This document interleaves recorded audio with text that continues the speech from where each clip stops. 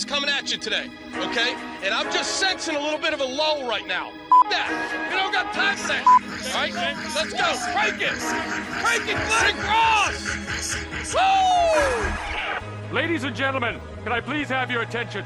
I've just been handed an urgent and horrifying news story. And I need all of you to stop what you're doing and listen. You're listening to Rock Chalk Sports Talk with Derek Johnson and Nick Springer on FM 1017 and 1320 KLWN. Depend on it.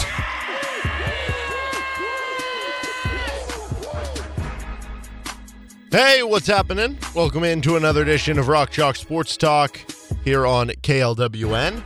We've got a full show today with all sorts of guests. Brian Haney, voice of the Jayhawks, will join us at 3:40. We have a KU mailbag coming up at 4:05. Clark Cummings of FanJolt, Dan Beckler of Mass Strategies will join us at 4:40. And then at 5 o'clock, we're going to be joined by Michael Swain of Fog.net. So really full show today. And then after the show, we head over to High School Sports Weekly at Burgers by Biggs. Tomorrow we have high school football. Saturday, the KU football game. And you're not going to want to miss the KU tailgating show. Nick is going to be with Scott out at Big Mill on Saturday before the game. Noon to 1 is when you can hear the show on KLWN. Kiss Crew is going to be there noon to 2, though. We have some home field apparel shirts, which are going to be on the prize wheel, so you just got to get lucky and hope you spin to win. We're going to have KU football tickets. We have other KU t-shirts as well. Jayhawks Love Football 2 t-shirts. They're cool. You should check them out. We have some Kiss and KLWN ones. We have some koozies, all sorts of swag, so you're not going to want to miss out on that. The wait is over, Kansas. DraftKings Sportsbook is here, and the NFL action is in full swing at DraftKings Sportsbook, an official sports betting partner of the NFL. We're talking touchdowns, big plays, and even bigger wins. New customers can bet just $5 on any NFL team to win and get $200 in free bets if they do. How about this? Chris Fallica, who is also known as the Bear. You see him on College Game Day. He's part of the big broadcast for with Kirk Herbstreit and Chris Fowler. Really good stats researcher and stuff. He tweeted this out today. Under Matt Campbell, Iowa State has been involved in 18 games in which the spread was within either them giving up 3.5 or getting 3.5. So kind of within that spread. That's obviously the case here in this one. The line is down to Iowa State -3 or KU +3 on DraftKings. Iowa State is just 5-13 in those 18 games.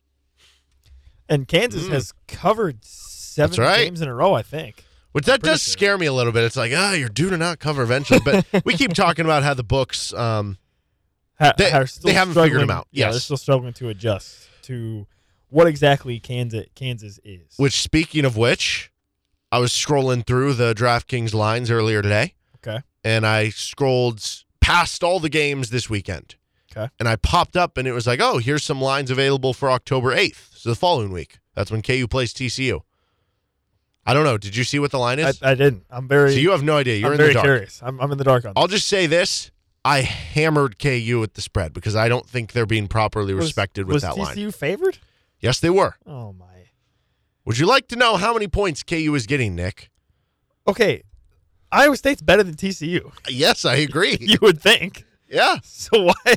I have to assume they're getting more than 3.5. They are getting 5.5 points. Do with that information what you will. That's insane. Because anybody, I think, who pays attention to the Big 12 would probably assume that Iowa State's better than TCU. Yes. So that doesn't make any sense. Yeah, TCU this week plays... Oh, no, TCU's on a bye this week.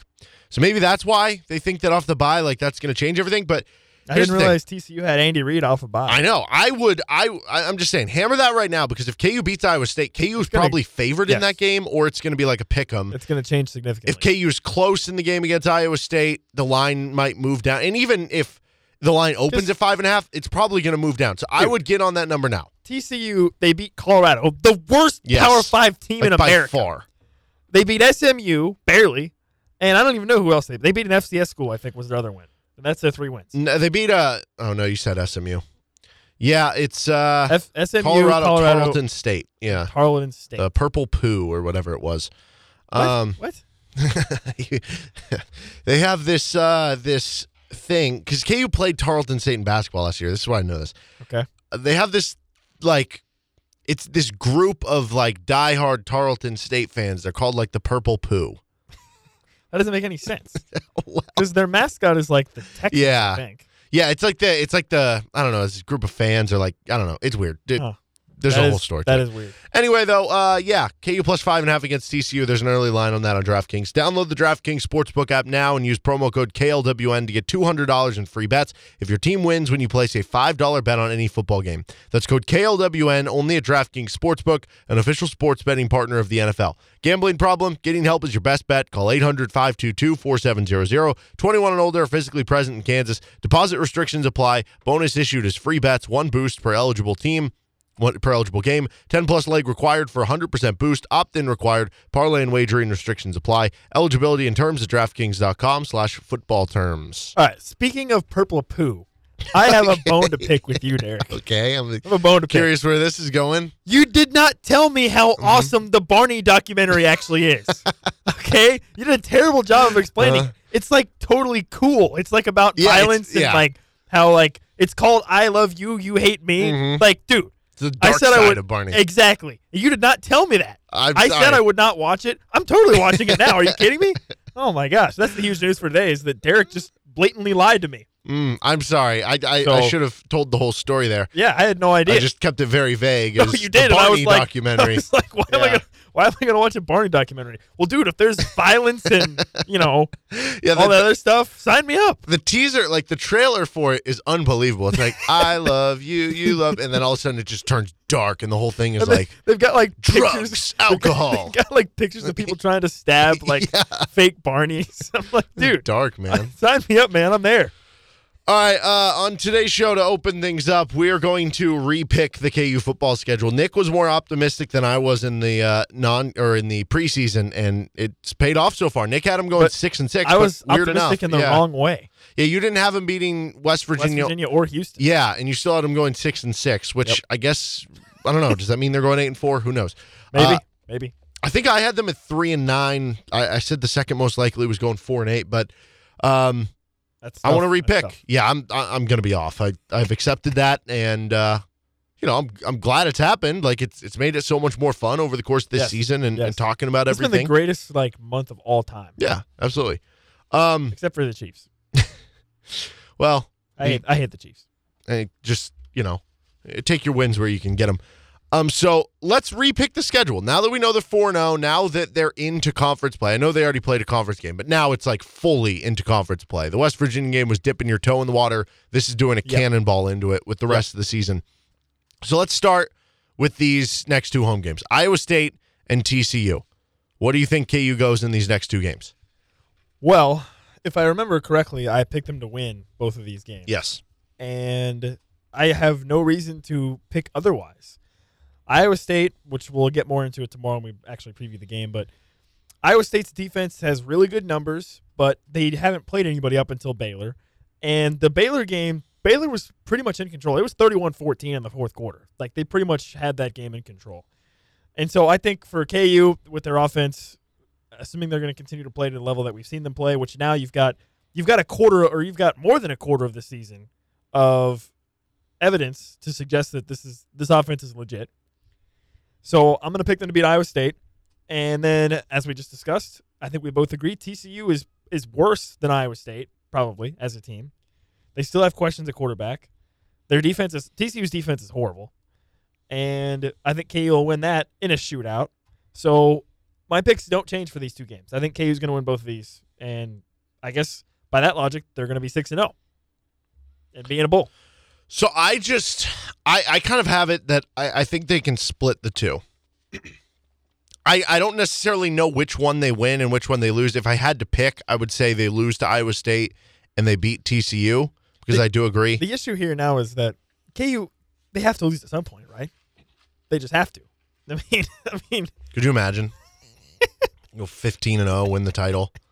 Like right? They just, now we're stuck in this weird loop of, are they going to lose?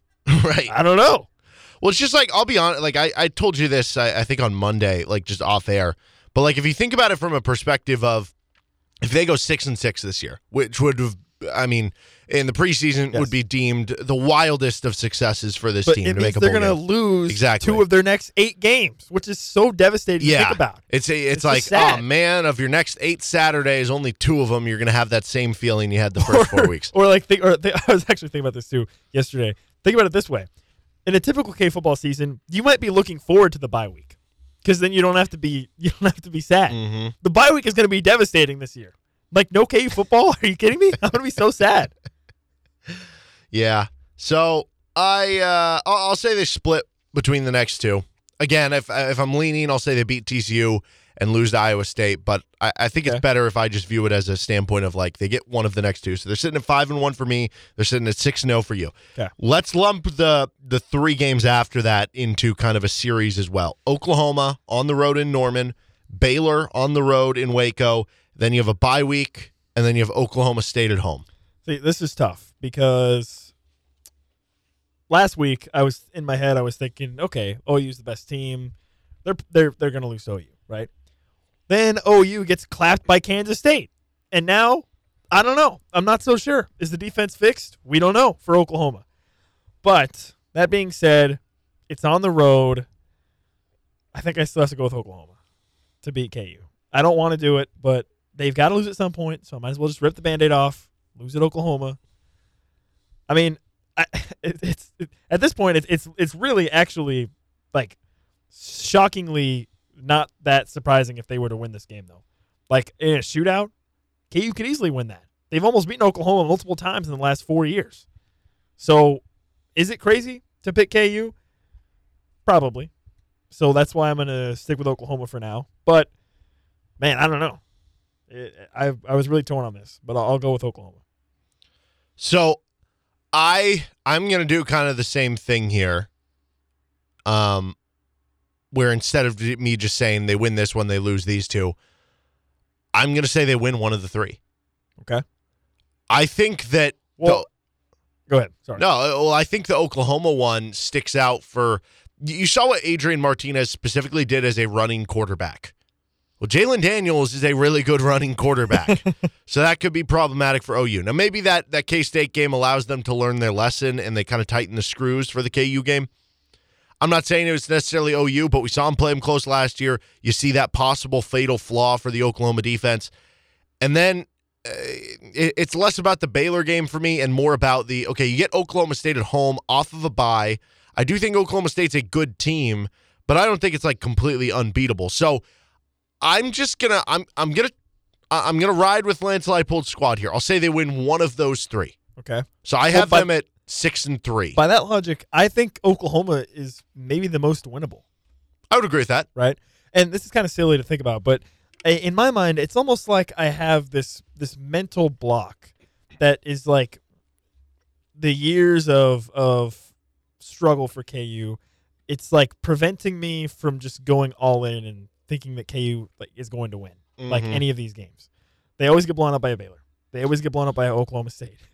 They played Oklahoma close at least a couple times, but still, there's like this mental block that's like preventing me from saying, "Yeah, KU will win this game. KU will win this."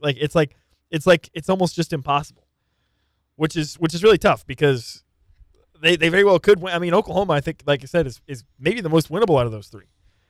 I think the issue with Baylor is they're the most physical team in the conference. They're a pretty good running team. I find myself struggling to find a way to think that KU will for sure win that game.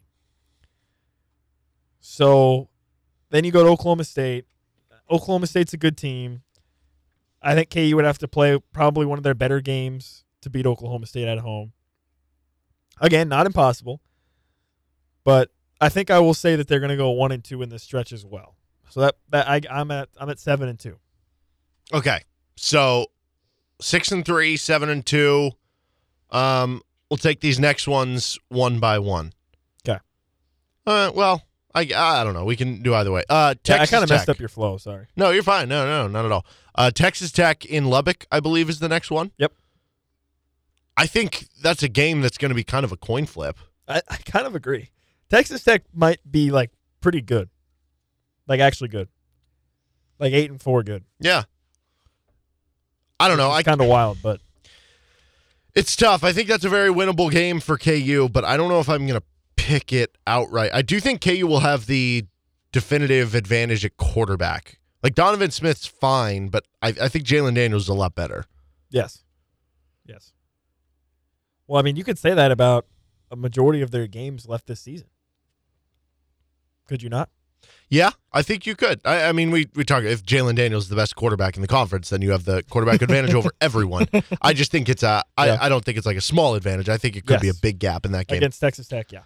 Yeah, I don't know. If I'm doing the thing where I'm just mashing them together again, I think I'm saying they go 1-2 between those matchups with Tech, K-State, and Texas. I think that's a conservative pick, but it also leaves me with room to where if they do go 0-3 in that tough 3-game stretch, I think 2-1 is doable there as well. So I think that's the mark to where I've gotten with this team. I have them at 7-5 now. Yeah, I'm leaning more towards 2-1.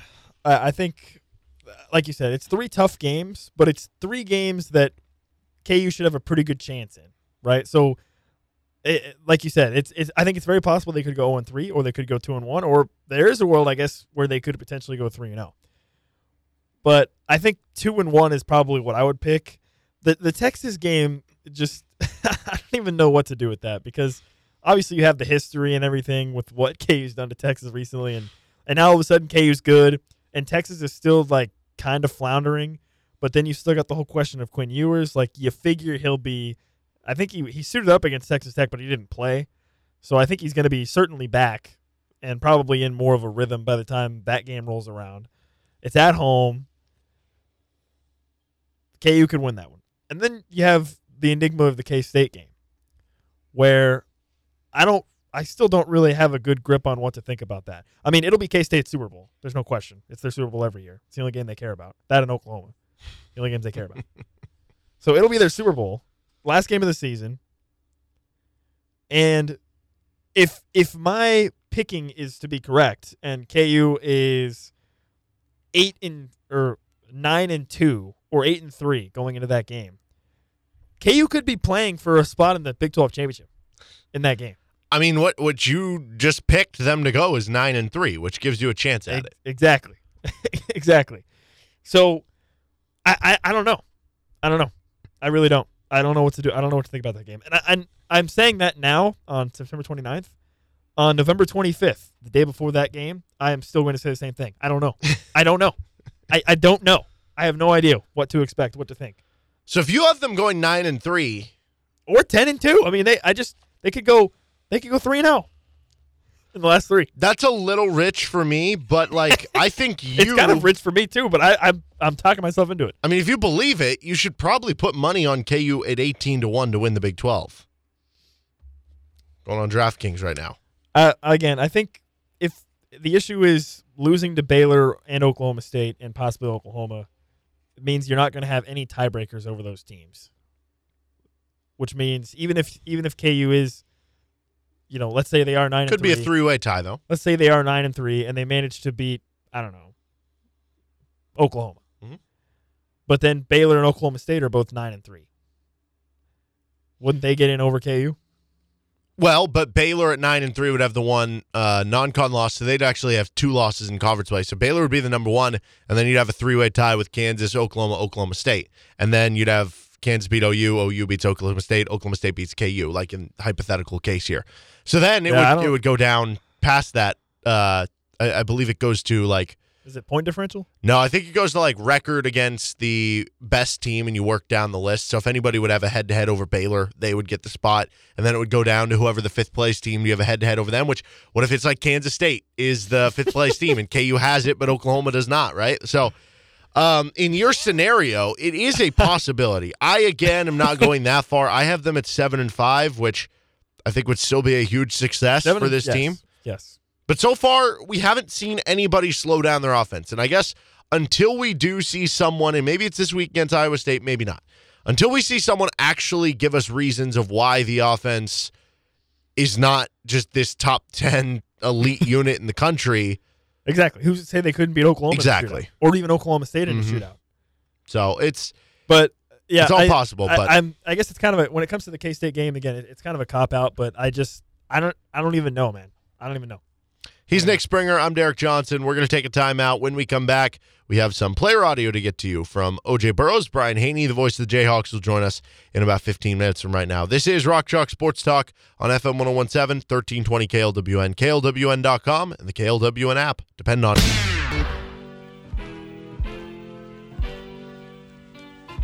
Welcome back in. You're listening to Rock Chalk Sports Talk here on KLWN with Nick Springer. I'm Derek Johnson, and now we're joined by the voice of the Jayhawks, Brian Haney. So, Brian, we go back to last year, and the Iowa State game was very uncompetitive for KU. It was 28-0 Iowa State at the end of the first quarter. They won 59-7, and now we fast forward a year later, and just everything is different. What sticks out to you the most about the total turnaround from that meeting in Ames last year to where we are this year? And what do you kind of remember from last year's meeting? You know, I've tried to block most of it out, so let's not go too far down memory lane. I remember a couple of roundhouses to the jaw and being down 4 touchdowns like that. And thinking, holy smokes, that this could be ugly. And many of our trips up there have been. Kansas has never beaten Matt Campbell in his 6 seasons up there. And I remember, going back to the early years, my first year on the call should have been 6 years ago, and I want to say it's like 49-0. Reminded me of the first game of the Mark Mangino era. People often forget his first game as a Kansas coach was a conference road game. Talk about being thrown to the wolves. And so we've had some bad trips up to Ames, and ironically, one of the best trips up to Ames was under Les Miles in 2019, where Kansas only lost by 10. But my first year was 45-0. That's what it was. Last year, 59-7. And yeah, I mean, if you go all the way back to the beginning of the Mangino era, you're talking about another 7 touchdown defeat. So these have been rough games up there. And I just remember thinking last year at home that we're much better than we're showing, and they're obviously a more experienced, longer tenure with the coaching staff and the program type team, and it shows. But it shouldn't show to the tune of 59-7. I didn't think that they were just otherworldly compared to us. But you fast forward a year, and Purdy's gone. Breece Hall is in the NFL with the Jets. He's probably on Nick's fantasy team.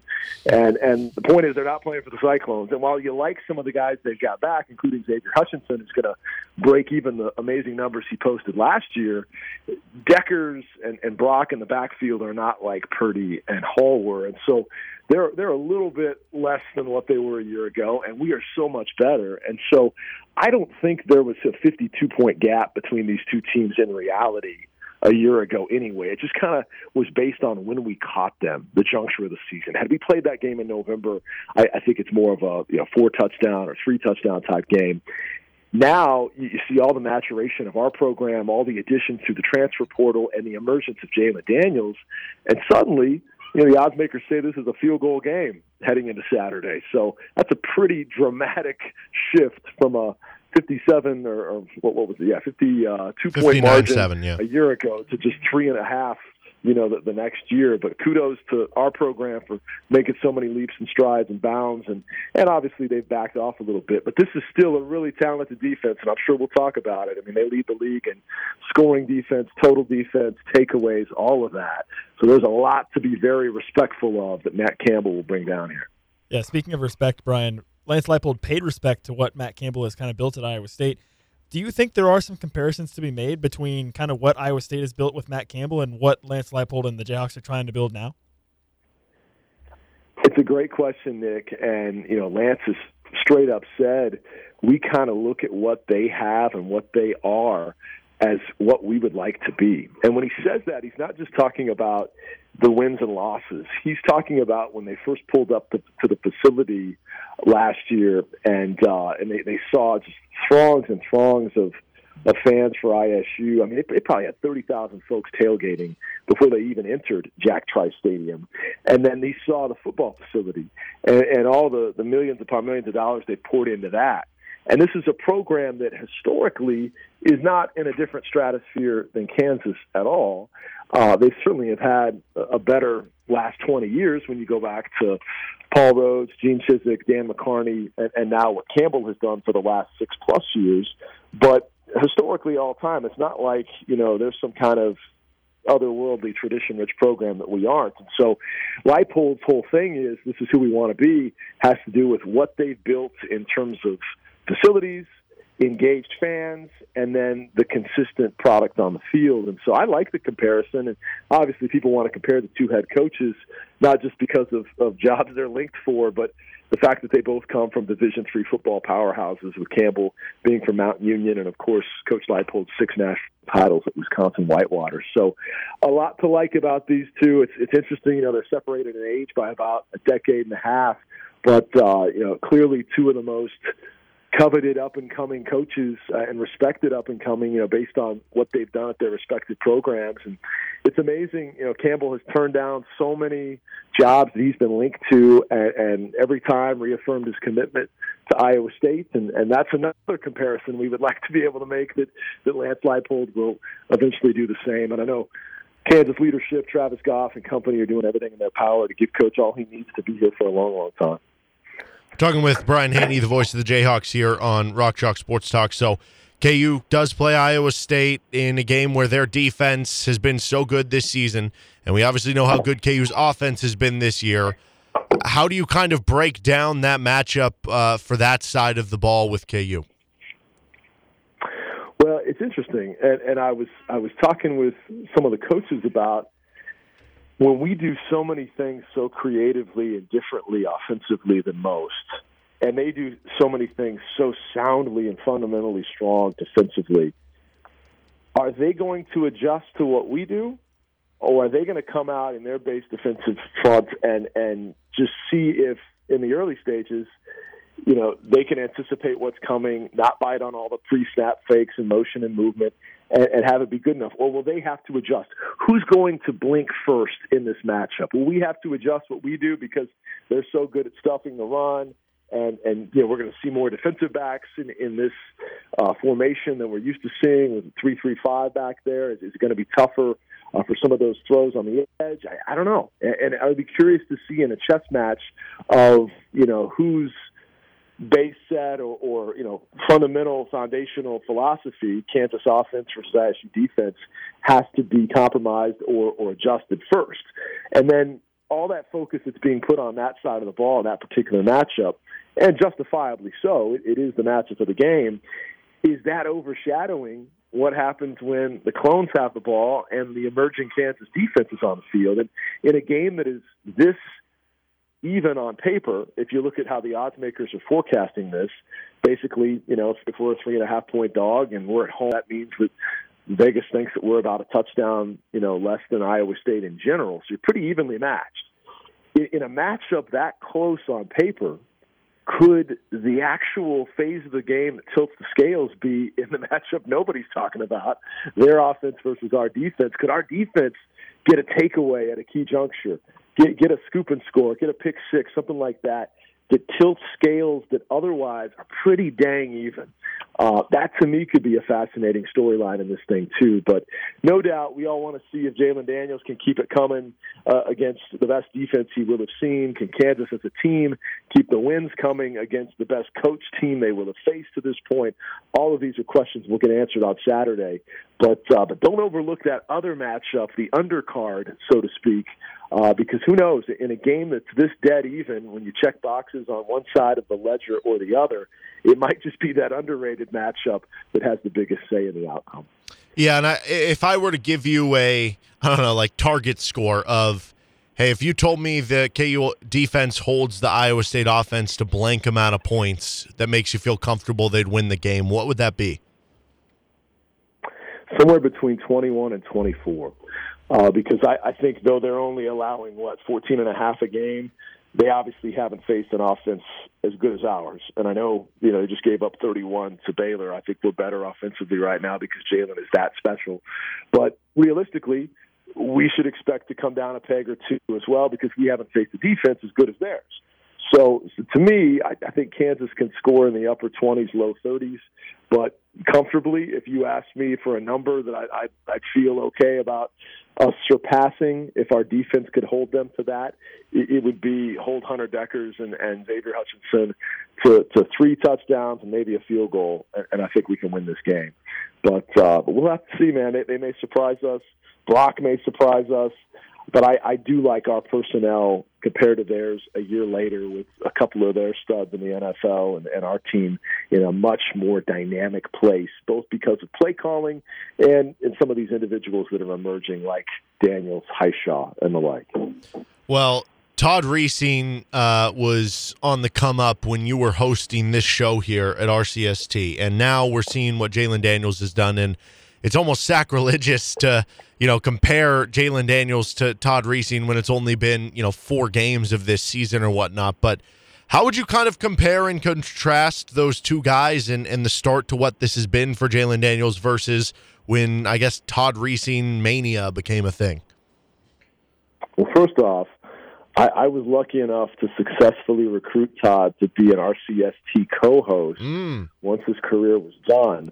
So the onus is on you. And I know Jalen's probably going to be thinking NFL and all that. But, Derek, you've done a great recruiting job on Nick Springer. Now you got to go get Jalon Daniels as well and have the best trio in all of KC radio. But anyways, we digress. They do it differently in so many ways, but where the denominators are common is when it comes to the it factor, the charisma, the ability to make something out of nothing. All of these things are shared traits, but they're very different in other ways. Think about what Todd did most of the time. He was escapable in the backfield, extend the play.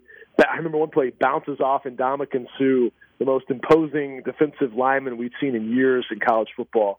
And he chucks it downfield after being whipped around and spun sideways. He always had a way to stay on his feet, to step up in the pocket, seemingly magically avoid being sacked. And some of that was his quickness, some of that was his size, his elusiveness. He was just a hard guy to bring down. And by size, I mean he was a little guy. He was slippery. He could get away from you. He wasn't some big statuesque guy that you could easily grab. But then he chucked it downfield, and he had 2 prolific collegiate receivers that between Briscoe and Meyer broke every record you could break. And it was a different era, obviously, so it's not fair to the receivers from the 50s, 70s, and 80s and 90s to compare their numbers to those two. But, I mean, they shattered the records. They ripped up those record books.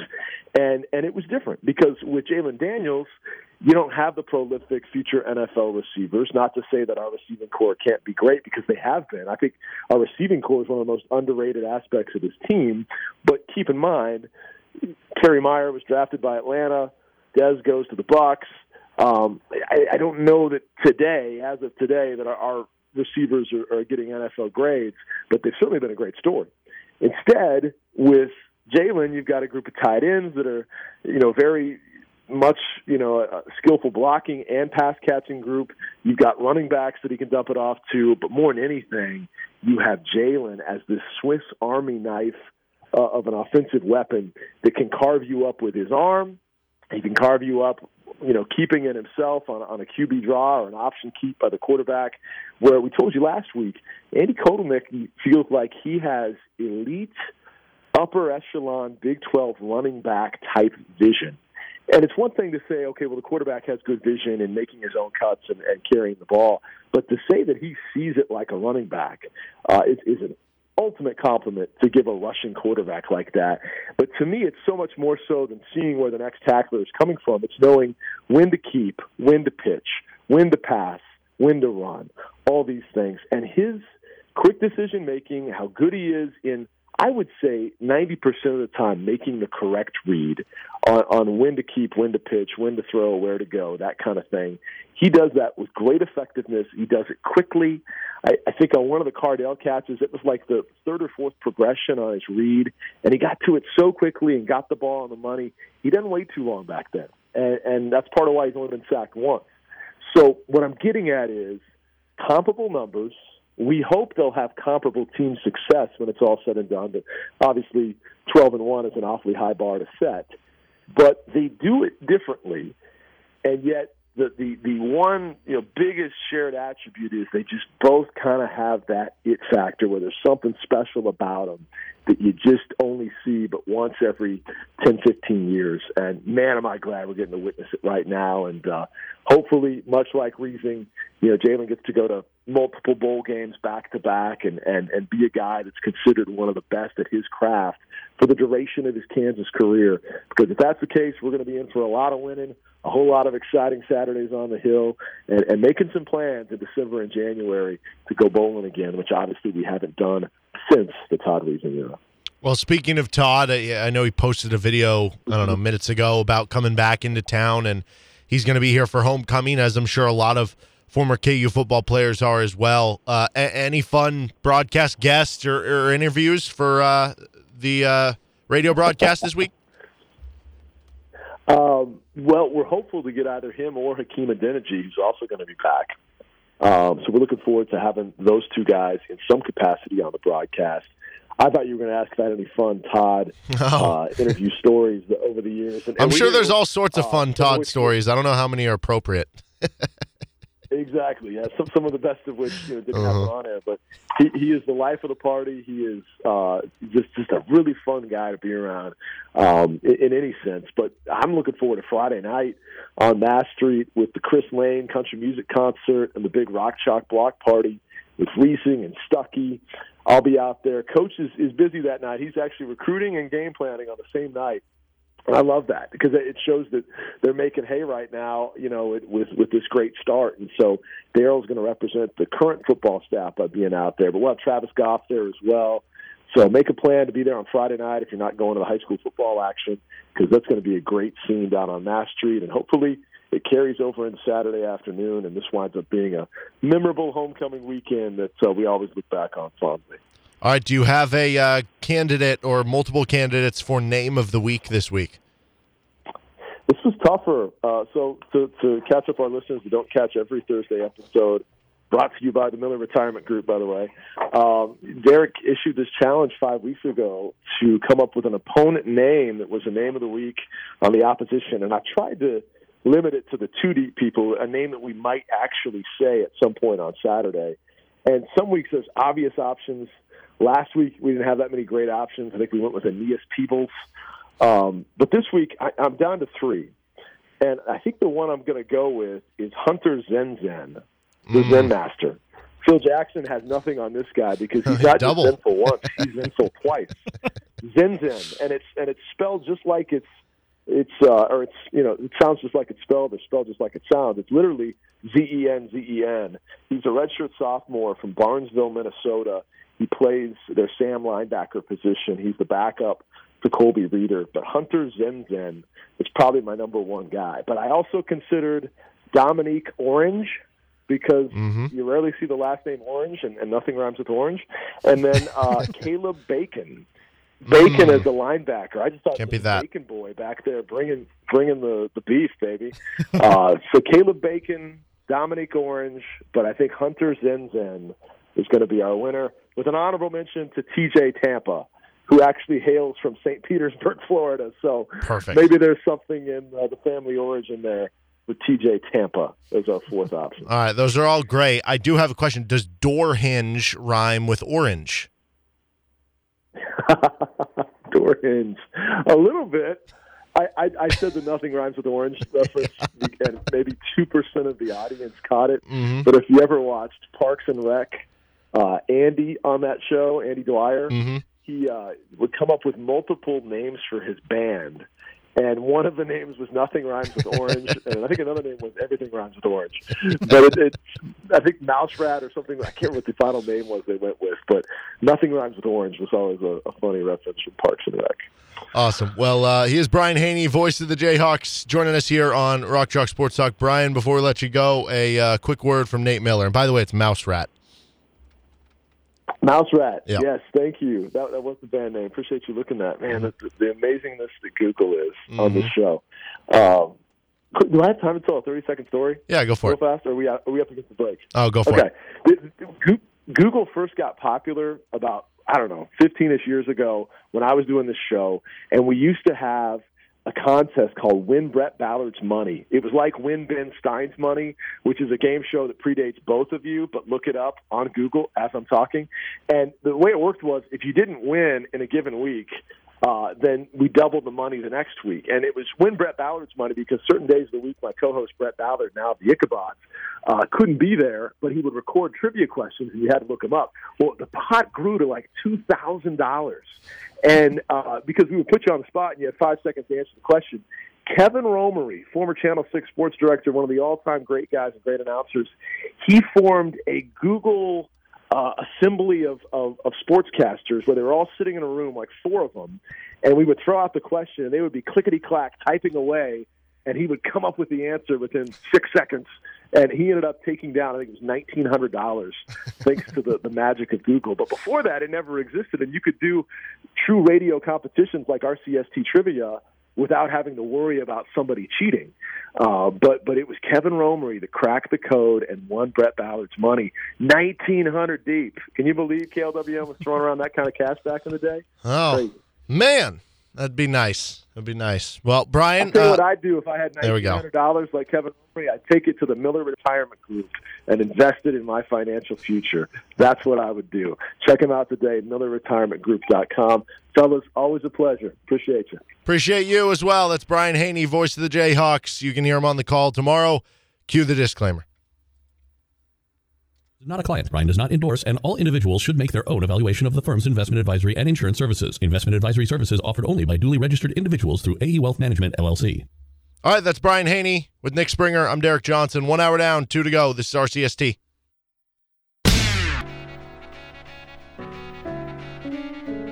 Four o'clock hour. This is Rock Chalk Sports Talk on KLWN with Nick Springer. I'm Derek Johnson. Coming up at 4:40, we're going to be joined by Clark Cummings, the head of talent management for FanJolt, Dan Beckler, the president and COO of Mass Strategies.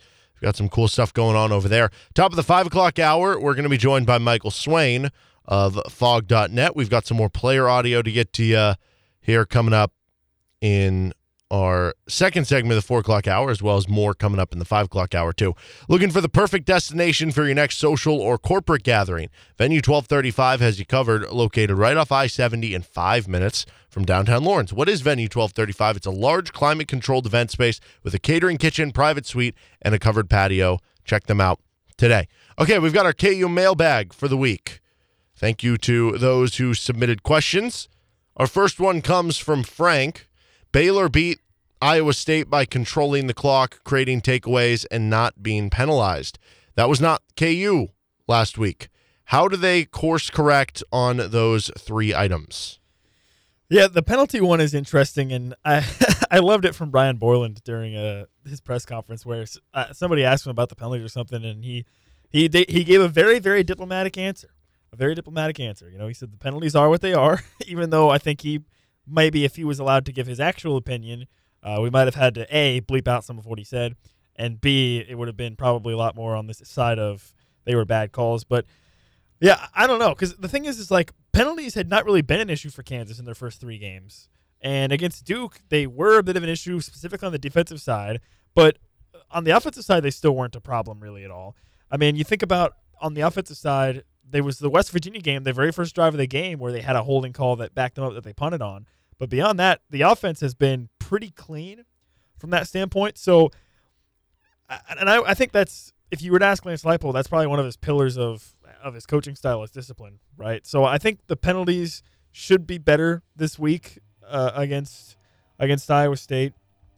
The takeaways one is interesting because the defense has been opportunistic. They didn't force a turnover against Duke, though. But they have been opportunistic in forcing turnovers when they've needed to. So that's a possibility. And then controlling the clock is interesting as well because you figure that would be one of KU's strengths, but the offense is so good that they kind of score really fast sometimes. So it's interesting. But yeah, I think those are 3 things that KU is probably aware of. And again, I see no reason why the penalties would not be better this week. And the turnover one is going to be important. Again, turnovers is one of those funny things where it's they're always important. Every game, turnovers are important. But in this game against Iowa State, they might be more important because Iowa State leads the Big 12 in takeaways. And if they're able to force the KU offense to turn over a couple times, you're going to need some takeaways from the KU defense as well. So that is definitely something to keep an eye on. But yeah, I don't know. Appreciate the question, and I think, like I said, I think 2 out of those 3 things should, without a question, be better this week for KU. But it'll be interesting to see what their game plan is. Yeah, so KU has 2 games where they have not forced turnovers and then 2 games where they did. And one of the ones they got against West Virginia wasn't really KU doing anything. It was just West Virginia messed up and muffed a punt, right? So I don't know that KU has done a great job early this season in forcing turnovers. I think the more pass rush you get, the more that's going to lead to the tighter coverage you get, the more it's going to lead to the more tipped balls. That's the other part of it too, though. Maybe they've been a little bit unlucky because a lot of times when a pass gets deflected in the air and it hangs in the air for a couple seconds or what seems like a couple seconds, those a lot of times result in interceptions. And against West Virginia, it resulted in like a 25-yard reception. And against Duke, it almost resulted in like a 20-yard reception, but Kenny Logan was able to come over the top and kind of knock the ball out from the defender or from the receiver. So I don't know, maybe there's more coming for KU. Iowa State has turned it over a good amount so far. I think they're 9th in the Big 12 in turnovers on offense, meaning that they have the second most turnovers in the Big 12. Hunter Deckers is tied for first in the Big 12 in interceptions thrown. They've had a couple more fumbles to go with. So it's going to be imperative. Now, I guess officially the question is, how do they correct those items? I don't know. You just do it. You just have better pass rush. You just have better coverage. You do those things. As far as the penalization, KU's actually second in the Big 12 in least penalties called against them. Penalties had not been an issue in the first 3 games at all. Now, really, the aberration was the Duke game. If you go by penalty yards per game, though, Kansas is, would that be 5th in the Big 12? Okay. Or, no, they're 6th. They're 6th. All of the big penalties they had against Duke were, late hits or personal fouls or whatever. And that's why. I mean, you take out the Gavin Potter one, you take out like Lonnie a pass Phelps. interference or something in Lonnie Phelps, and the yardage isn't there. But again, by just pure number of turnover penalties called against them, they're second in the Big 12. And even then, the team who's first is Oklahoma State. They have 14 penalties called against them. They've played 3 games. Kansas is at 19. They've played 4 games. So the average there is like barely off. Oklahoma State's just under 5. KU's just under 5. So they've been very good at that, to what you were saying earlier. I would expect that to just turn itself around on its own. The controlling the clock thing, I think that's just kind of a nature of how the game goes. Like, you don't go into a game and go, we have to do everything in our power to hold the ball for this amount of time. Let's just kneel the ball or run it into the ground and use up this time of possession. That's just something where it's, hey, if you're winning the game, by nature, you're going to have the clock more sometimes because you might be running the clock out of the game at the end. Or it's also a product of, hey, if KU does well running the ball, which we know they want to be a pillar of this offense with that kind of spread triple option game, if they're converting first downs, they're having successful drives, then one product of that will be that the clock keeps running and that they win time of possession. So that's something where it's just, to me, it's, can KU consistently run the ball? And Baylor honestly wasn't really able to do that much, but they were able to convert key third downs. They had a good passing game. They averaged over like 9 yards per attempt throwing the ball. So can you convert key third downs? Can you run the ball well? Like, those are kind of the keys to that. The turnover one is the big one that it's hard to tell on a given game. Okay, is this going to be a good turnover game, a bad turnover game? But I think we've seen kind of both sides of it for KU this year. This one from Zach. How do you win a shirt? Is he talking about at the I believe Big he's Mill? talking about the home field apparel home field shirts. apparels? Yeah. Dude, come on down to Big Mill tomorrow on Saturday between 12 and 1. We'll be there. That's how you get a shirt. Yes. So there's a prize wheel. Big Mill is over on the corner of 9th and Mississippi. You can't miss it on your way into the stadium if you're coming in from the, I believe that would be the north entrance into Memorial Stadium. I'd say the Mississippi Street. Yeah, entrance, that's the better way of doing it. Vancouver. And you can't miss it. It's there's a table and a tent that we set up outside We'll be there. of Big Mill, which Big Mill is fantastic to begin with. You should go check it out. The pizza, great. Cocktails, great. Hey, it's close enough to the stadium where you can go get some drinks before the game and just walk over to the game. Yeah, and if you're just looking for a spot to like watch the game at, they have TVs inside. My ultimate spot, they have some TVs outside on their patio. you can hear the stadium from there. So you sit on the patio outside, you watch the game on the TV, you hear the stadium. That's like ultimate if you don't have a ticket into the game for me. But anyway, yeah, just stop by and spin the prize wheel. And one of the things on the prize wheel is going to be the home field apparel shirts. And we have some KLWN shirts also. That's right. Some other shirts as well. There's going to be some KU football tickets, which that's going to be more limited. So if you're going to want to show up early for those. If you want a shirt, that's how you do it. Yes. Okay, this one from Nate. Would you rather Kansas beat Iowa State and lose to TCU by 20 or more points, or would you rather them lose close to Iowa State and blow out TCU? To me, this is a no-brainer. Lose close to Iowa State and blow out TCU. Listen, I'm at the point now where if KU gets blown out, I don't know that I'll be able to recover. I'll just be so deflated and sad that I just don't even want to think about that happening, which is wild. So absolutely, I'd rather lose close to Iowa State and then blow out TCU because you're still 5-1 at that point, right? And honestly, this question it's a good question, but I think it's a win-win either way. You're 5-1. Regardless of which outcome you choose, which is fine.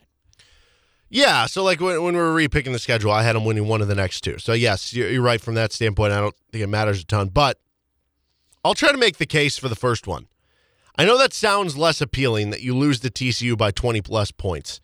It does. And the second one is clearly a more indicative to how good this team would be because it'd be a lot easier to be like, man, look how good they are. They're 5-1. Their only loss is a close loss to a pretty solid Iowa State team. And the first one, you'd have less of that. But the first one, here's the advantage that one has. If you beat Iowa State this week, you're ranked. Yeah. If you lose to Iowa State and then blow out TCU, you're not ranked. You're not ranked. Okay, that's interesting because that's not where I thought you were going with that. I thought you were going to say the first option might be better in the sense of if Iowa State ends up being a contender for the Big 12 title and KU ends up being a contender and you have the win against Iowa State. Because I think we both agree that TCU is a 5 or 6 win team, maybe a little better. So they're probably not going to be in contention, whereas Iowa State could be. So if you have the win against Iowa State, that gives you a leg up in the if you're in that. I don't know. Maybe I'm getting too far ahead of myself in discussing that, but a man can dream. No, but I definitely think that's part of it. Like the idea that you could be ranked by winning this game and the stat of because it's going to be hard if you don't get ranked after this game. It's going to be hard to ever do it this season unless you are going to beat Oklahoma or something. Yeah. I mean, I don't know if KU's 6-3, and they did beat Oklahoma or Oklahoma State. Maybe that would you would have to be in the ranked at that point. I would think it's definitely possible. I wonder how that works because I'm trying to think when the first college football playoff rankings come out. I think it'd be around week 8, week 9, something like that. That would be wild if KU KU was in the college football rankings. Yeah, but does that count when they're like, oh, the last time they were ranked was 2009? If they're not in the AP poll, but they are in the college football playoff rankings, I don't know. Maybe it does. I don't know if that counts. I think it should. You think it should? More important rankings, right? It's the ones that actually determine who makes it. I guess I don't know. Yeah, see, I'm going back and forth on this because the second one clearly is more indicative that they should have future success. But I just think that ranking thing, being right in front of your face. No, that's actually a really excellent point that you brought up for the first one. But if they lose by 20 or more to TCU. And they're immediately not ranked. Yeah, exactly. And then are we going to be like, and honestly, okay, here it comes. Losing in a blowout to TCU, it might mean that you might not get ranked again. So would you rather be ranked for 1 week and then get blown up by TCU, or potentially be ranked for multiple weeks if you pick the other option? I think I picked the second one. And that's also, though, how much do the rankings matter? We talked a little bit about that earlier this week. Yeah, I mean, they don't really matter. I mean, they matter to a certain extent. Mm-hmm. So I think you take the second one. This one is from Victor. Haven't heard a lot of KU basketball talk lately. Why? Who do you think has the edge to start at center?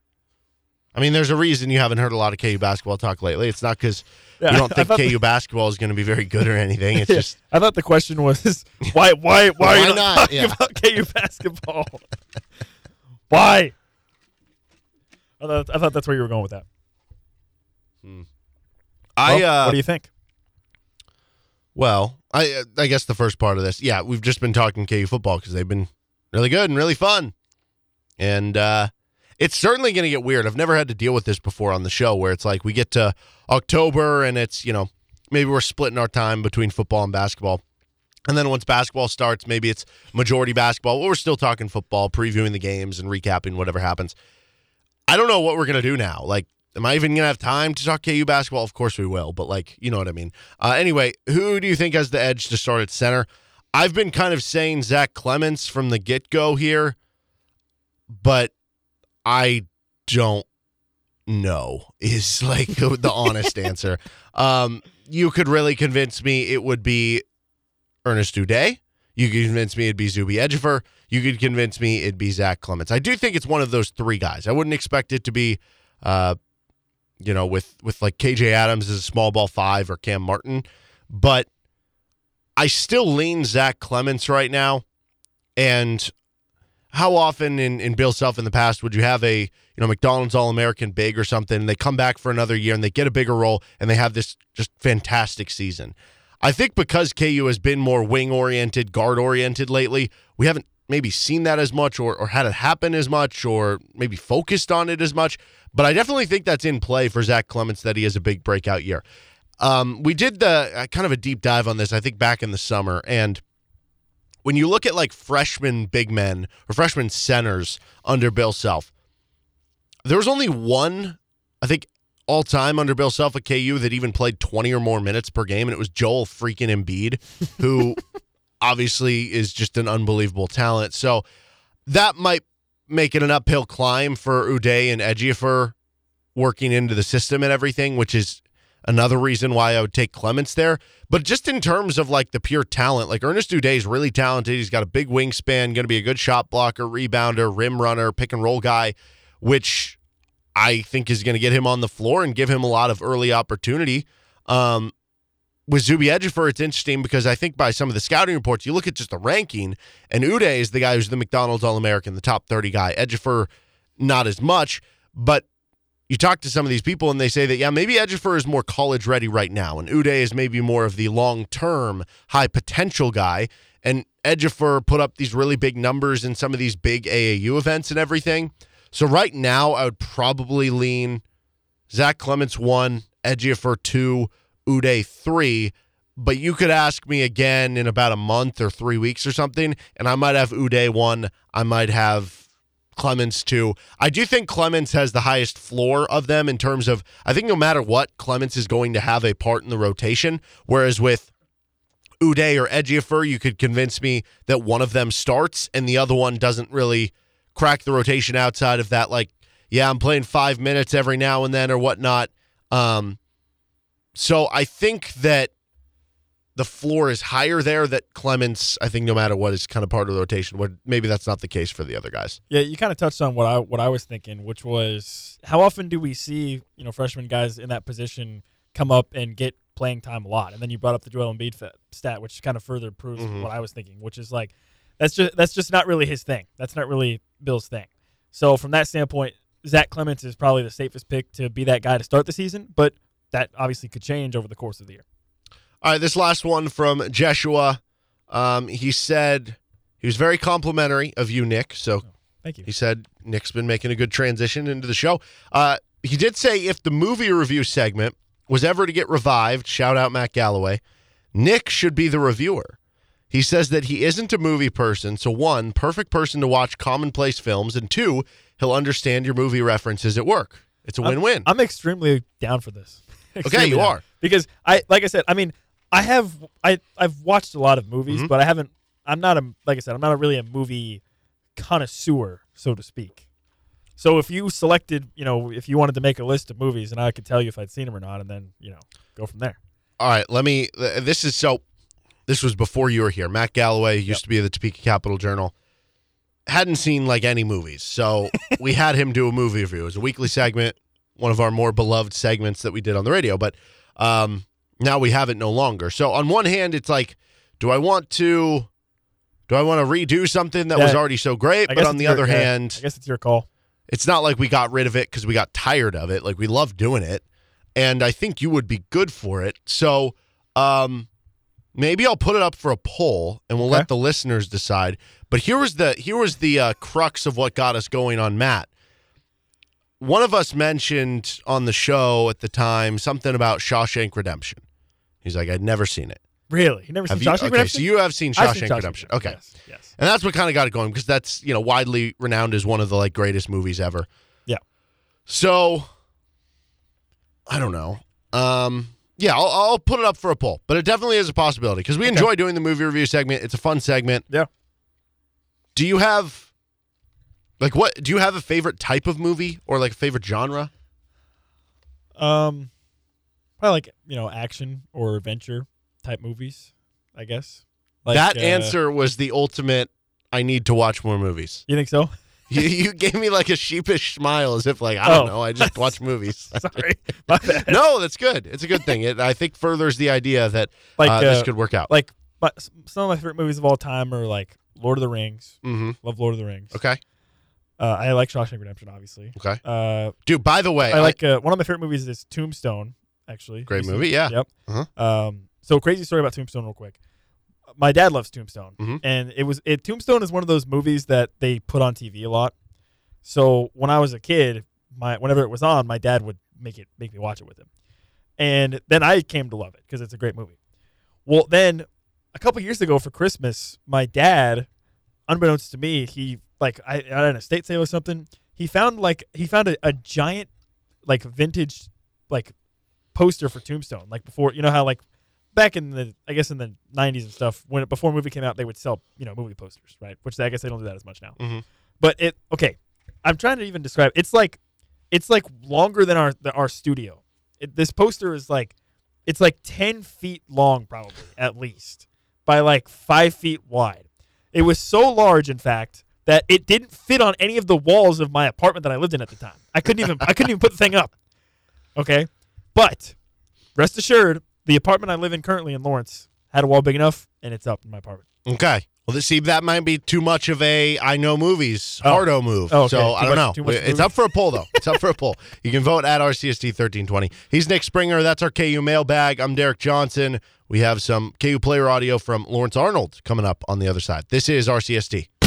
Got a couple of special guests joining us now with Clark Cummings, the head of talent management for FanJolt, and Dan Beckler, the president and COO of Mass Strategies. And there's some cool events going down. There's some cool opportunities that you might be interested if you're listening to this and kind of getting involved with this thing. So I'll start with you, Clark. FanJolt, tell us about the company itself and what they're going to be doing upcoming here with all these different KU athletes.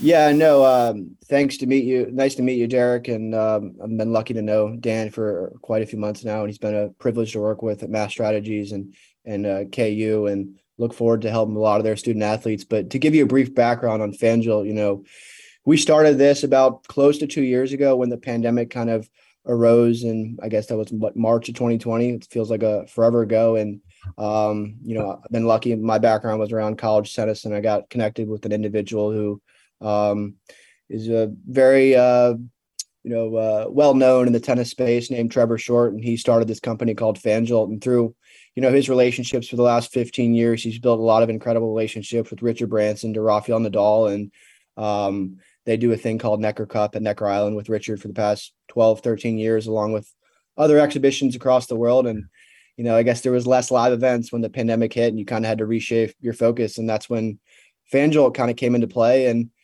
to be honest, we never really thought about NIL and name, image, and likeness. And when we went live here earlier this year around January and February, it was all about traditional talent with the Rafas, with the Aaron Judges, and, those types of A-list celebrities with Kevin O'Leary and different verticals and spaces. And then we got a call about, I guess it was 5 months ago, from Cavalier Futures at University of Virginia. And they said, "Hey, we love your product. Is there any way you could white label this for, University of Virginia?" And Dan and his team wasn't far behind. We have a lot of connections in the Kansas world, and especially in Wichita with Jim Lee and Wichita State and Kansas. And they were one of the first few phone calls that we made. And we've been kind of having this conversation for the last, I guess, 3-4 months, and lucky to start helping KU student athletes here in the near future. Okay, so that was the intro for the FanJolt side of things. Dan, over at Mass Strategies, talk to me about how important this is of a company in kind of this ever-changing college landscape with NIL and what you guys are all doing. Yeah, I mean, it's imperative. honestly, we've had, to be completely candid, we've had a lot of companies reach out and pitch their products to us. And, it's all about doing what's right for the student athlete at the end of the day. And this was a no-brainer to make sure. I mean, the goal is to maximize the time with these student athletes while they're in. My previous experiences when I was in the NFL for 10 years, the joke is that the NFL stands for not for long, right? You get a few years and you got to maximize it. And so that is truly the case here with these college student athletes, is they have 1, 2, 6 years in Mitch Lightfoot's case, but it is not a long amount of time. So during that, they really have to maximize it. And it's not just all about making money. It's about building your brand. And so, part of our goal and our strategy is to find those partnerships that can do both of that, and especially align with companies, and at the end of the day, interact with student athletes. Well, Clark, you guys are kind of kicking this thing off, this awesome partnership that's starting here with a cool auction that includes a meet and greet, some other fun stuff with some KU basketball players. Take me through that opportunity and what people can bid on, how they can go about that process. Yeah, we've seen a lot of interest from fans and donors, and I think, with more live experiences coming about, a lot of it was virtual the last 2 years. Dan and I kind of brainstormed and, thought, hey, how cool would it be to allow Kansas fans to interact with some of the players in a live component. And what Dan brought to the table here last week was one of the most incredible experiences that I could think of, to talk with 3 guys that played a very integral part about winning a national championship, and getting to break down a second half of, I don't know what the score was in the second half, but I guess it was like 40 to 25 or whatever it was. So that'll be a pretty exciting second half to review with those guys. And DeJuan and Jalen obviously played a very special part in bringing home that championship for Kansas. So I think that will be a really cool opportunity, and we look to bring more live experiences to the table and have more of these Kansas players interact with fans and donors. And I think, a lot of people look at name, image, and likeness right now, and I hate to say it, but some people think of it as a negative term. And, with FanJolt, we require a portion of the proceeds to go to charities. And it also allows for these fans and these student athletes to interact and engage. And, maybe these connections can help them down the road, 10, 15, 20 years down the road. And that's something that I really liked out of Mass Strategies when they came to the table. They didn't really think of it as a, NIL for an immediate thing. It's more of a long-term focus in helping connect and engage. And, whether that's public speaking with these guys are constantly learning something. They're businessmen right now. And it's not just about money. It's more about opportunities, engaging, and what they can lead to down the road. Well, and Dan, I think that's a good segue into, I guess, with what you guys are doing. It's not just about, like kind of Clark was saying, these players getting paid or have an opportunity to, make some money off their fame and abilities on the basketball court. But that's something that you guys have already seen, right? Like, players are already kind of using this as a tool to help give back to the community. Absolutely. And that's imperative. I mean, it really is. This is not a get rich quick type of thing. This is life lessons. And I think so many people were on board, 14, 15, 2 years ago, even saying, hey, these student athletes need to be compensated for the money that they're bringing in. And so, really using these as life lessons. I mean, you got sometimes 17, 18, 19-year-olds who are coming in and they're getting caught up real quick of what it's like to be an adult, from taxes and all that type of stuff. But you got to, it's important to learn, build relationships. I mean, there's so many wonderful individuals and donors and supporters of Kansas athletics that a lot of our basketball team, frankly, has got to interact with and get to know. And it's just cool to see those relationships kind of start to build and grow and almost turn into sort of a mentorship with a couple of the guys. And that's what it's all about. As we go through life, we want to be able to help give back to others. And we're going to do some stuff this fall and winter with the Lawrence Chamber of Commerce, right? Because we want to make sure our student athletes are giving back to the community, whether it's through shop local type of marketing opportunities, just to give back and show that it's important to lift others up as you're going through this process. Well, that's awesome. Clark, I'm curious from your end over at FanJolt, what are some of the maybe more creative things that you've seen from some of these opportunities? Like, have you seen any crazy videos of players like sharing weird news, or I don't know, meet and greets at a kid's birthday party where a kid gets surprised? And, what are some of your favorite, I guess, stories or opportunities that you've seen so far? Yeah, I think, we obviously have fan videos. We have the ability for someone to come in and say, hey, I want Jalen Wilson to follow me on Instagram. There's a lot of offline interactions that are special, but I think the bread and butter with us has been these broadcasts.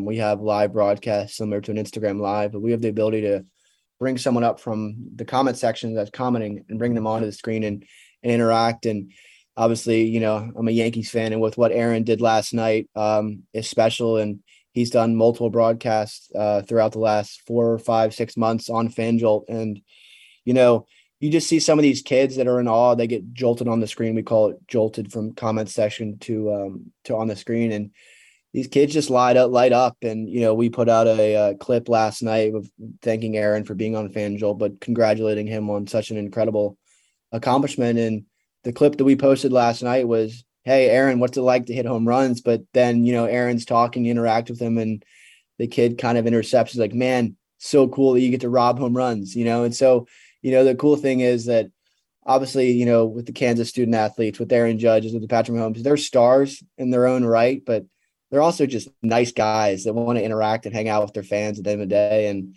that's what's so special. And, I think going forward, we have a lot of creative abilities that we can do with these Kansas student athletes, with Jalen, Dewan, KJ Adams, and all these guys. So we're going to continue to brainstorm and create some cool opportunities and experiences where fans, donors, and friends and alumni can come in and interact with these guys. Because, I don't know how much the Fall Gallons seats every game, but there's a lot of people that are really interested about these student athletes, and especially, what the football team's doing right now. But when you're coming off a national championship, I think there's more eyes and ears on you for sure.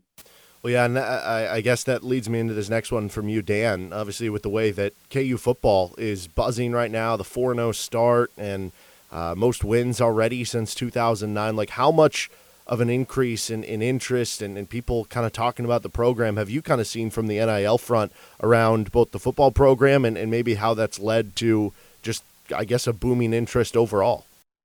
Yeah, it certainly has. And it's awesome. Obviously being in this role officially for about a month now, I would say, and coming over from the KU side, I've been ingrained and at the practices and throughout the, spring and all that type of stuff. So I'd like to say I saw this coming, but it's hard to say that when you see them going against each other all the time. But, it's awesome, to just see really the community get back involved and have 47,000 at this last game, and then expecting that again for homecoming this weekend. It's just great. We have, Coach Leipold has done a voiceover for us, and he did a read just about supporting the collective that's played in venue. We shared it on social media, but that's the kind of message that has to be out there. Just like, hey, it's a new day and age in college athletics, and we really need you just to get behind it, whether it's 10, 20, $100, that monthly contribution directly goes to these student athletes. And so many people don't know how to get involved in NIL because there's compliance, there's legalities, and that's what the collective's here for. We've got that all under wraps, and can, basically take that money that they donate and get to these student athletes. And football is certainly a priority right now. Jalen Daniels has had a lot of companies come through and reach out to try to strike deals, which is awesome. And again, part of what I'm doing is just talking with him about, hey, what makes the most sense for your brand? What are things that you enjoy doing? Because, at the end of the day, it's not take everything you get. You have to make sure that, your values align with what the company's values and mission is as well. So it's kind of fun to get to know these student athletes even better. And we've been doing some merchandise things, some cool stuff coming through Rally House and Jock's Niche, and working with, specific football student athletes for that. So it's fun. It's been great. These kids deserve it. They really do. And going 4-0 at KU is it's not an easy task, and they're doing it. And more importantly, they're doing it the right way. They're just a great group of young men. Well said there. Clark, I'll leave this for both of you guys. We'll start with you. Is there anything extra you want to add, any other ways that people can get involved, and anything else we should be on the lookout for upcoming? Yeah, I think, obviously with what Dan's doing and the businesses that are coming about and supporting these student athletes, obviously with Kansas, there's a wide array of fans that are interested. So we actually just delivered a white label product to Dan and Mass Strategies, I think last week. And, hopefully that link gets sent around a little more through the campus, and more people are aware of what we're doing with Mass Strategies and helping these student athletes and putting their name out, and there's a multitude of amenities that we're offering. We're obviously doing more live experiences. So, I think FanJolt and Mass Strategies are going to be doing a lot of cool things here in the future, and hope we can get more eyeballs and buzz around it. And obviously it doesn't help when your football team is going to be top 25 here, and the basketball team is coming off of a pretty historic year. So it should be very exciting. Dan, same thing for you. Anything else you want to get across there or add? Anything to be on the lookout for upcoming? Yeah, I think, like Clark said, fans have more access to student athletes than ever before. And there's so many different platforms to do that. And fortunately for us, and we've got a great partnership with FanJolt to be able to bring that access directly to fans wherever they are. And so it'll be fun to do some new things, like Clark said, this national championship second half.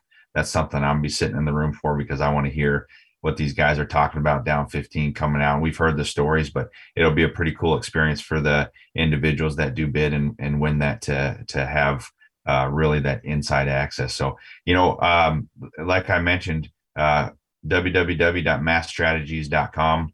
That's where, we need help in really providing that monthly financial support, whether it's, again, $10, $200, it doesn't matter.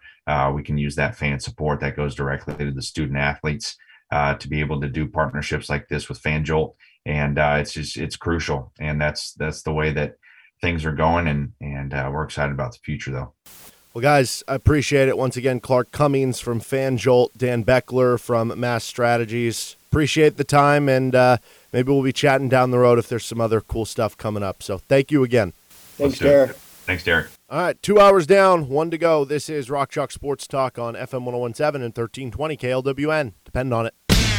Just a reminder that the Prime House Direct Gigantic Truckload event is going on right now through Saturday, 8 a.m. to 7 p.m. every day in the parking lot of Menards in Topeka at 6401 Southwest 17th Street. You can stop on by, get 20 ribeyes for $39.99, get a quarter cow, get a half cow. You can get one of the buy one, get two free bundles. So stop by with the Prime House Direct Gigantic Truckload event going down right now in Menards in Topeka till 7 p.m. tonight and 8 a.m. to 7 p.m. tomorrow and Saturday. Joined now by Michael Swain of 24/7 Sports and Fog.net. KU takes on Iowa State on Saturday. You can hear it right here on KLWN. You obviously got to cover Iowa State for a little bit, so I figure you're probably about as good of getting to know both sides of this as anyone. What do you think, Michael, is going to be the biggest challenge for the Jayhawks in this game, and how much of I guess the KU offense that's been so elite this season, do you think that can continue against a really good Iowa State defense? Yeah, I think you hit it. I think that is kind of the biggest matchup in this game, because I think offensively Iowa State is fine, and defensively I think we know what KU is, right? They're going to allow some points, they're going to get a couple stops, and we'll see if it's enough to win the game. But I think a lot of what KU's ceiling relies on this game and this season is how well the offense plays. And this is just a different defense than they've played so far this season, right? They've played some three-man fronts, but it's different when you have only three linebackers instead of four. And the way that Iowa State formats things, it's just very challenging. And I'm so interested to see how they do with the option game against this type of team, because in years past, Iowa State has really, really struggled with teams that do the option or have mobile quarterbacks. Spencer Sanders has killed Iowa State for 3-4 years now because of his mobility. And I think that Jalen Daniels can give Iowa State some fits there, but it's just a question of how well do those option plays work. And listening to Andy Kotelnicki talk yesterday, I thought it was fascinating. He talked about how in spring practice and in fall camp, they had days and sessions of practice where they worked against this kind of 3-3-5 defense. And it makes sense too, right? Kansas State runs it too, and I think more Big 12 teams are kind of adopting this style of defense. And I think Brent Venables at Oklahoma does it as well. So it makes sense that you would spend some time against specific defenses like this. But this is the first challenge that you've had to go against it. And I'm really high on John Haycock, the defensive coordinator for Iowa State. I think he's incredibly smart. I think what you'll see on Saturday is he's going to get off to a good start offensively, because what Haycock does sometimes is they start very base, and then second quarter about there, he'll make some tweaks. And then at halftime, they'll kind of overhaul things and change a lot of different intricacies of the defense. And then the second half, they come out and dominate. That's why Iowa State is always such a good second half team, is because their defense really hones in on the second half. So I think for me, the scoring total in the second half is going to be one of the keys to the game. Can KU get 3 scores in the second half? Because I feel pretty confident saying they're going to get 3 in the first half. And if you get 3 in the second half, all of a sudden we're talking about 40 points, and can Iowa State's offense match that? Well, I guess that leads me into this next question then. If I did tell you that KU keeps Iowa State to 28 points from their offensive side of the ball, what percentage would you put on KU winning the game? Probably 70, 75%. I think that if Iowa State doesn't score 30, that's a really good recipe for KU, just because I think at this point with this offense, again, they've gone against defenses that are really good in the front seven, not really great in the secondary. I think this is the best secondary KU's going to go against so far this season. But I think at this point you could say KU's going to walk off the bus and score 28 to 30 or more. And I think that if you're able to hold Iowa State to kind of 4 touchdowns, I think you feel pretty good about it, because I just think that this offense is so high-powered that even if Iowa State gets some stops or maybe they do force a turnover, I just think the offense is going to have the ability to bounce back and continue to score.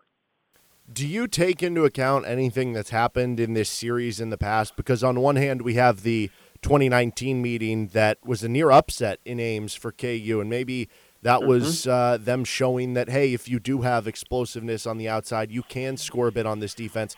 But also in the other meetings since 2017, if you take that one out, I think the average score is like Iowa State 46-8, and obviously we remember last year. So, like, do you take into account anything that's happened in this past series, or is this one just completely different? I think it is completely different, because you look at those past teams for Iowa State, and continuity was the big thing that Iowa State has always had going for it. I've written about this a little bit on the website, but basically, you know, Matt Campbell and Iowa State is a program that Lance Leipold and KU want to emulate, because Iowa State just had its best start to a season since 2013, and they just lost a first-round running back, a quarterback that's now second on the depth chart with the 49ers, and a ton on defense, and yet they're still winning. And I think in years past that continuity has been there for Iowa State, where this year I think you look at the Iowa State team and say, okay, there's a lot of new pieces, and this is another road test for them against a Big 12 opponent. And yeah, they played Iowa on the road, but Iowa's offense is atrocious, and they haven't played a road game against an offense like this yet. And so I don't think you can take into account a lot of the past years, because I think this season the continuity is on KU's side, right? They barely lost anything from last year's team, and I really don't even look at last year's game as much of anything, because I think as we learned as the season progressed, they were outmatched physically. I think they were outmatched scheme-wise, right? They didn't have a full offseason to implement things. And in general, I just don't take into account much of what happened last year at all. I think it's just hard to put much stock into it outside kind of the last 3 games when the coaches finally had enough time to kind of get stuff installed. So I think, you know, it's a cliche, you throw the record book out, but I really think you have to in this sort of game, and really just going on for the rest of the season, because last year really just doesn't matter, and it's not really a good frame of reference either. I keep referencing how great Matt Campbell has been in October, but I can never remember like the exact stats or whatnot. I guess what went into that, and is that clearly a thing that gets talked about a lot in Iowa State, and how good he has been in the month of October? 100%. And they called it Brocktober for a reason. That's right. It's usually when Brock Purdy started to come alive. And slow starts have been the issue for Iowa State under Matt Campbell. They really have struggled to get off to a good start in a season. And I think if you're looking at this from an Iowa State perspective, that's why I think their fans are so excited about the start to the season that they had, because they got the big one over Iowa, because they started without having kind of that September lull that you see. And so for me, I think it's very interesting, because usually what happened is they struggled in September and they really started to figure it out kind of late September, early October, to where they were a really tough team to beat. Well, if they didn't have that slow start to the season, it's kind of a question of, okay, well, what areas for improvement are there? I think you look at the offense for Iowa State, that can get better. But I think it's just a question of, in years past, they've been so bad in September that I think when they play well in October, it makes it look so much better, because the sample size before that was pretty poor. And I think it's just a question of the team getting more acclimated to the season, right? The players getting used to the Haycock defense, because each year he does tweak things.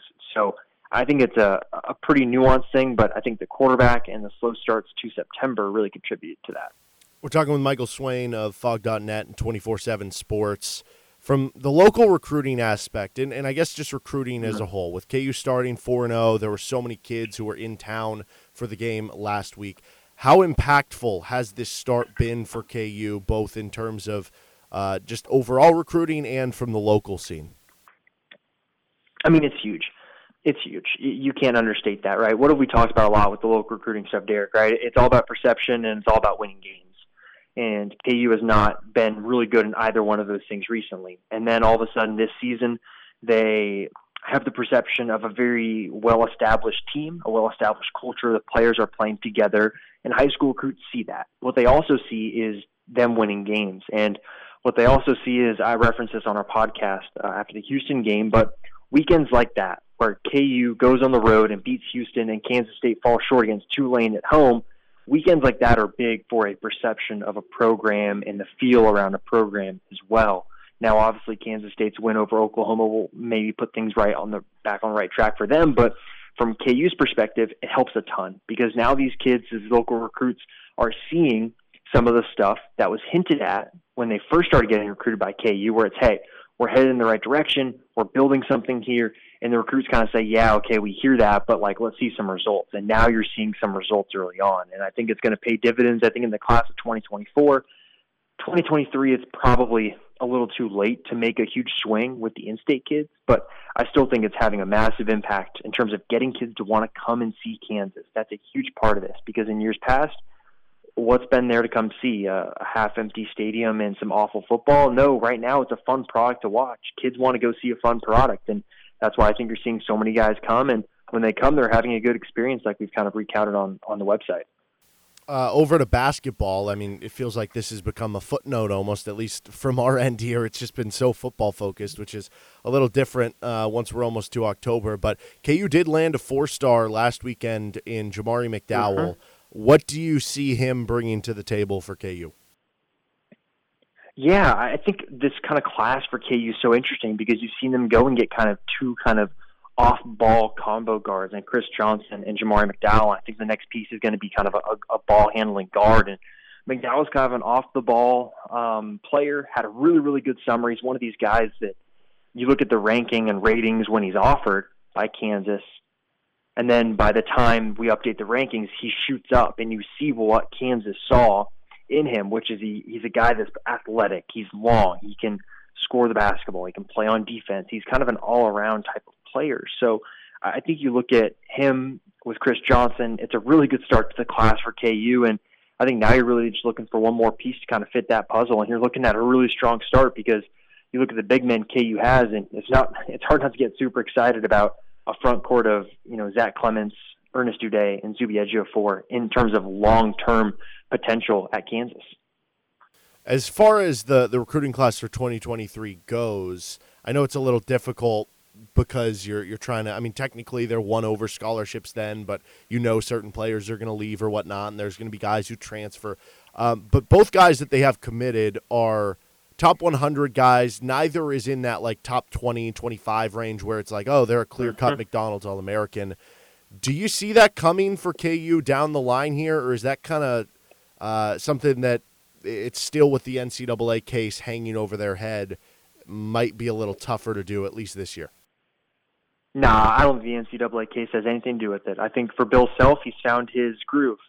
He's won a national title with guys that were outside, really the top 25. And I think for him, he has seen the success, and he's talked about this pretty openly, I feel like, too, in some of his press conferences and just, in some of those settings where he sees that for his type of program to have success, guys have to be in it for 2-3 years, right? He's not going to go win a national title with a bunch of one-and-dones like a Duke can, right, where they were able to coach the team a certain way. The way that Bill coaches his team is very intricate, right? And it's going to take time for guys to adapt. And so what you need to get is guys that aren't looking to come in and leave immediately. And so I think, Self has kind of found the bread and butter, so to speak, for what maybe this next phase of Kansas basketball under him will look like, where it's not going to be a ton of Josh Jacksons and Andrew Wiggins. There will be one-offs, right, where you get a guy like that. Sure, you'll take him, but it's going to be a lot of these guys that, hey, maybe it's 2 and done, or maybe it's 3 and done, but not a lot of these guys that are in Lawrence for 9 months and then leave to go to the NBA. I think